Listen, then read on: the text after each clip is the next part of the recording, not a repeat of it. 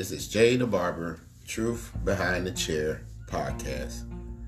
I want to say thank you all. Thank all my listeners that have been with me for day one, helping me with my podcast, because without you, I could not grow at this. So I always start my introduction by always making sure I big up my fans, because that's important, because without you all, none of this can be successful. But today, topic is based upon a young man that passed away at an untimely death. And this young man's name is Damon Weaver. He was the 11-year-old boy who interviewed President Obama in 2009. Sad that a young man that had such a prominent life ahead of him, life was taken away from him by our God, because our God kills and He makes alive. So He have Mr. Weaver in His care for His reason. But it's just sad that, when you see the good ones that are doing things accordingly and doing what they can to be young men, to produce positive energy to give to the other young men that looks up to them, something to look forward to, is something that, when God brings them home early. But I'm going to give you some update and read upon Mr. Weaver's life and how he was able to accomplish the things that he was able to do while he was here on Earth. Damon Weaver, who made headlines when he interviewed President Obama in 2009, has sadly died at the age of 23. He was the youngest person to interview a sitting president when he was just 11 years old. Damon has always dreamed of becoming a professional journalist. At a young age, he started pursuing that career and even conducted an interview with President Obama for about 10 minutes in the White House diplomatic room on August 13, 2009. A student at Canal Point Elementary School, Weaver raised 12 questions that focused on topics such as education, bullying, school lunches, conflict resolution, and how to succeed. It was a once-in-a-lifetime experience, his sister Candace Hardy told the Palm Beach Post. That the only way to describe it was life-changing for him. Aside from President Obama, Weaver also had the opportunity to meet and interview President Joe Biden, who was then a U.S. Senator, basketball star Dwayne Wade, and media mogul Oprah Winfrey. After graduating high school, Weaver went to Albany State University in Georgia on scholarship, pursuing a degree in communications. He plans to become a sports journalist covering the National Football League, aka NFL. Damon enjoyed meeting new people, and he also mentored other aspiring young journalists. A lot of people looked up to him, Hardy said. With him being so young, he made a way for more students to engage in journalism.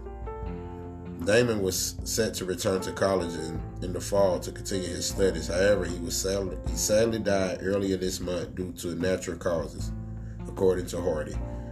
Weaver is remembered as a nice, intelligent, helpful, and genuine person. He was loved by everyone, no matter if it was a stranger, his mom, or a family member. He was just a ball of light with so much energy. He was always positive, always had a smile on his face. He was always a joy to be around. He left an impact on a lot of people.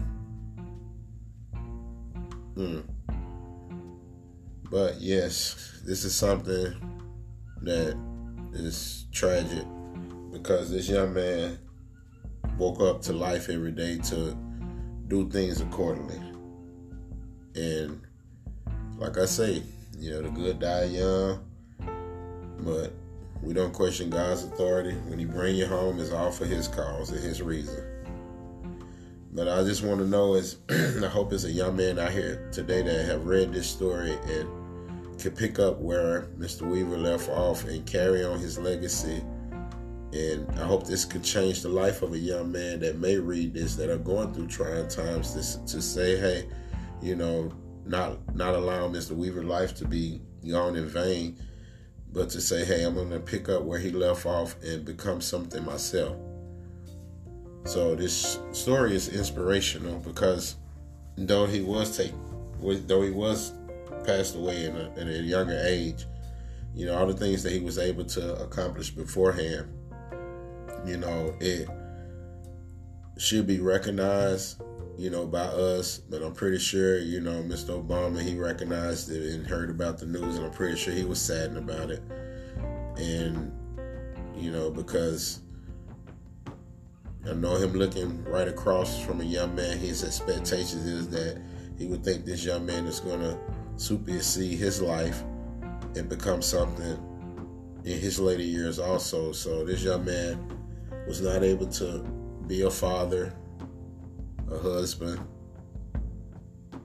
and teach the others that was probably going to come up behind him to learn journalism. But for whatever work he left at that present time, I hope that the young men or women that he indulged in, that they take what he gave them and utilize it for their future.